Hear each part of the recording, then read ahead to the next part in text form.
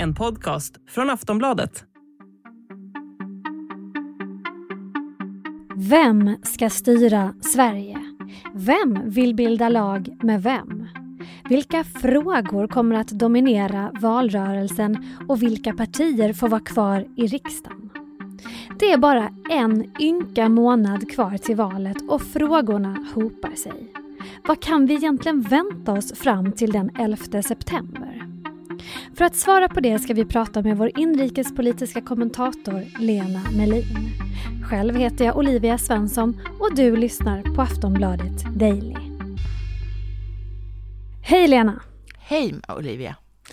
Efter Almedalen så gick ju Sverige verkligen in i semesterlunken. Men hur har sommaren varit för partiledarna? Har det varit någon politik att tala om överhuvudtaget? Nej, det måste man faktiskt säga att fram till för ett par dagar sedan så var det väldigt, väldigt lugnt. Och jag tror att de behövde den tiden dels för att säkert planera det de står i begrepp att göra nu, men också för att vila sig lite grann inför det här, de som komma skall. Ja, och nu är ju vilan verkligen över, för nu står vi här, bara en månad kvar till valet återstår. Vilken fas går vi in i nu? Nu går vi in i den intensiva valrörelsefasen. Det är bara en månad kvar till själva valdagen. Fortfarande har många människor inte bestämt sig. De kommer att göra det inom de närmaste 14 dagarna enligt hur det brukar vara. För då brukar ungefär hälften ha förtidsröstat när augusti månad är slut.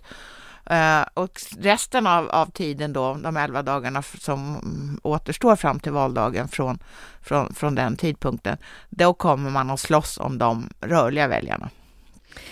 Ja, kampen är igång och i den senaste mätningen från Aftonbladet Demoskop så hade den blåa sidan övertag, alltså L, KD, M och SD har då underlag för en majoritetsregering i den här mätningen. Vad tror du ligger bakom de här siffrorna? Ja, det är lite svårt att förstå det faktiskt. Men det man skulle kunna säga att det enkla svaret är att det går lite sämre för Socialdemokraterna än det har gjort tidigare, och det ger den högeroppositionen ett övertag. Det är nog den viktigaste förklaringen. Mm. Vi kommer att återkomma just till Socialdemokraterna, men om vi talar om medvind först. Vem har mest medvind bland partierna just nu?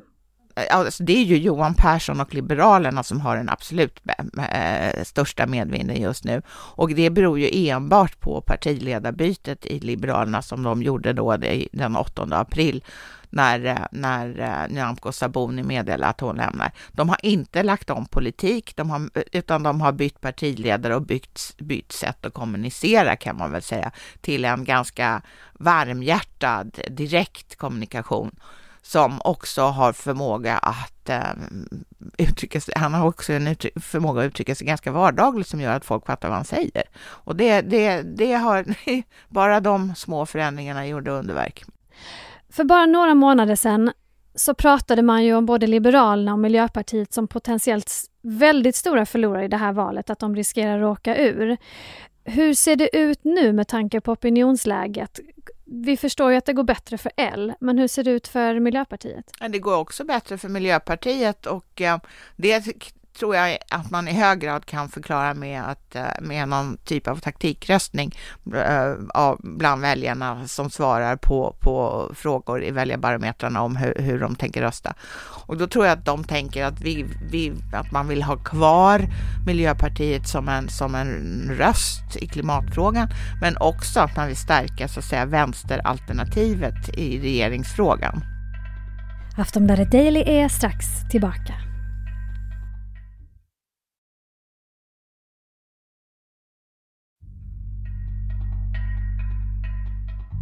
Nu ska vi prata lite motvind. För 5:e månaden i rad tappar Socialdemokraterna väljare. Hur orolig ska Magdalena Andersson egentligen vara? Vi hör Lena Mellin igen. Jag tror att hon ska vara ganska orolig och också känna ett ganska tungt ansvar. För jag tror att ska hon lyckas vända den här trenden, eller ska någon lyckas vända den här trenden, så är det hon. Därför att all den framgång som Socialdemokraterna faktiskt har haft i väljaropinionen sedan partiledarskiftet i november förra året, den har ju varit direkt knuten till henne. Och vilket gör ju att åtminstone jag skulle ju vara lite nervös. Jag lyssnade på partiledarutfrågningen i Sveriges Radio i tisdags morse. Och då undrar jag, tycker du att hon lämnade klara och raka besked och den typen av klara och raka besked som man måste göra när man är en statsministerkandidat och en nuvarande statsminister förstås? Jag tyckte inte att hon gav klara och raka besked och jag förstår också att hon inte gjorde det. Men därför att hon vill inte binda sig för, alltså hon fick ju frågor av den här typen, kan du garantera att du under de närmaste 4 åren inte kommer göra det här eller det här? Och det är klart att det kan ingen människa svara på. Om vi tänker tillbaka på hur det var för 4 år sedan, så var det före pandemin, det var före kriget i Ukraina, det var innan alliansen hade brutit samman. Det var Stefan Löfven var fortfarande statsminister. Alltså 4 år i politiken är extremt lång tid.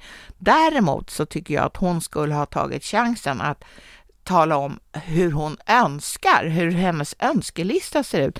Det här, om jag fick bestämma helt och fullt själv och inte var tvungen att kompromissa med andra partier och verkligheten inte lägger hinder i vägen, så skulle jag vilja att det var så här. Det måste man ändå kunna göra som partiledare. Och om vi då talar om den andra statsministerkandidaten Ulf Kristersson som också frågades ut i Sveriges Radio i veckan. Hur tydlig och konkret och beskedsvillig är han? Nej, men han gav ju inte heller särskilt klara besked, men han har ju en fördel framför Magdalena Andersson och det är att han åtminstone kan presentera ett embryo till ett regeringsunderlag. Han och Ebba Busch är överens om att Moderaterna och Kristdemokraterna ska bilda regering tillsammans under förutsättning att det finns möjlighet att göra det. Och där har väl inte Magdalena Andersson kommit egentligen längre med att kunna presentera sin regeringsbildning för väljarna? Nej, alltså hon ger ingen besked alls utom att Socialdemokraterna går till val för egen maskin så att säga, utan allianser med något annat parti. Och det gör ju inte Kristdemokraterna och Moderaterna, alltså de gör ju precis samma sak på sin kant, men har ändå lyckats ge ändå det här beskedet. Ja, vi minns ju vad som hände efter förra valet. Det var ju en höst med nattmanglingar och talmansrundor. Hur jämnt tror du att det kommer bli det här valet och är det samma scenario vi har framför oss, tror du? Jag tror att valet kommer att bli jämnt, därför svenska val är nästan alltid väldigt jämna. Så det kommer att hänga på ett ganska litet antal röster. Men vilken sida som så att säga till slut går vinnande ur striden är ju för tidigt att säga om. Jag tror inte att regeringsbildningen kommer att ta lika lång tid som 2018 och 2019 då det tog 134 dagar eller drygt 4 månader. Men vågar du sätta pengar på det? Ja, det skulle jag nästan våga. Men jag tror att det kommer ta lång tid, men inte så lång tid. Och det baserar jag på att det som var mest besvärligt under hösten 2018, det var för alliansen att fatta att alliansbygget var dött. Det låg i ruiner efter det hade visat sig på att de 4 ingående partierna hade helt olika syn på samarbetet med Sverigedemokraterna. Just det. Och om vi då fokuserar på de som faktiskt ska fälla avgörandet, alltså väljarna. Vilken är den största frågan just nu för dem och nu inför den 11 september? Ja, den viktigaste valfrågan för väljarna har ju under lång tid varit lag och ordning. Jag har dock lite svårt faktiskt att tro att den kommer att spela så avgörande roll under de här sista skälvande veckorna som återstår till valdagen.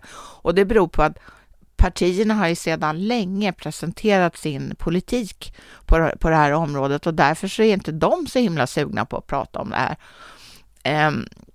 Och jag tror också att vi kommer att prata ganska mycket om någonting som inte står på väljarnas dagordning, nämligen vilka regeringsalternativ som finns, hur de ser ut och om hur pass plausibla de är och så vidare. Och sen brukar det alltid dyka upp någon fråga på slutet som man inte har kunnat föreställa sig. Nej, om vi säger det här med slutet då, alltså hur viktiga är de här sista veckorna för partierna och partiledarna? det kan ju hända saker som avgör i sista sekund. Det har vi varit med om tidigare, att det blir någon fråga eller det blir någon händelse eller incident som faktiskt rör om lite grann. Alltså, hur mycket har väljarna redan bestämt sig, eller finns det liksom så att säga chanser, möjligheter och risker kvar? Många har ju redan bestämt sig. De flesta, 7 av 10, röstar på samma parti som de gjorde i förra valet. Men det betyder inte att alla har bestämt sig redan nu, utan som jag sa förut, så hälften brukar förtidsröstat när augusti månad är slut. Den andra hälften har då alltså inte röstat utan fortfarande går att påverka. Och av dem så är det ju ungefär 30% som säger att de beslutar sig under sista veckan, och vissa till och med när de står i valbåset. Men det betyder inte heller att de behöver byta parti eller byta så att säga block, utan det kan ju bli precis som förra gången, men de har fortfarande påverkningsbara efter så att säga lagt sin förtidsröst. Eller för den delen så kan man ju rösta om på själva valdagen, för det är den rösten som gäller om man nu har förtidsröstat och kommit på att man vill lämna sig. Tack så mycket Lena Mellin, Aftonbladets inrikespolitiska kommentator. Vi har som ni hör väldigt spännande veckor framför oss, och snart kommer också vår politikpodd En runda till tillbaka. I den kommer vi förstås att nagelfara allt inför det kommande valet. Det här var ett avsnitt av Aftonbladet Daily, och vi hörs snart igen. Hej då!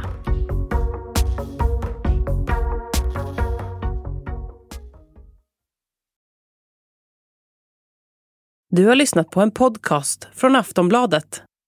Ansvarig utgivare är Lena K. Samuelsson.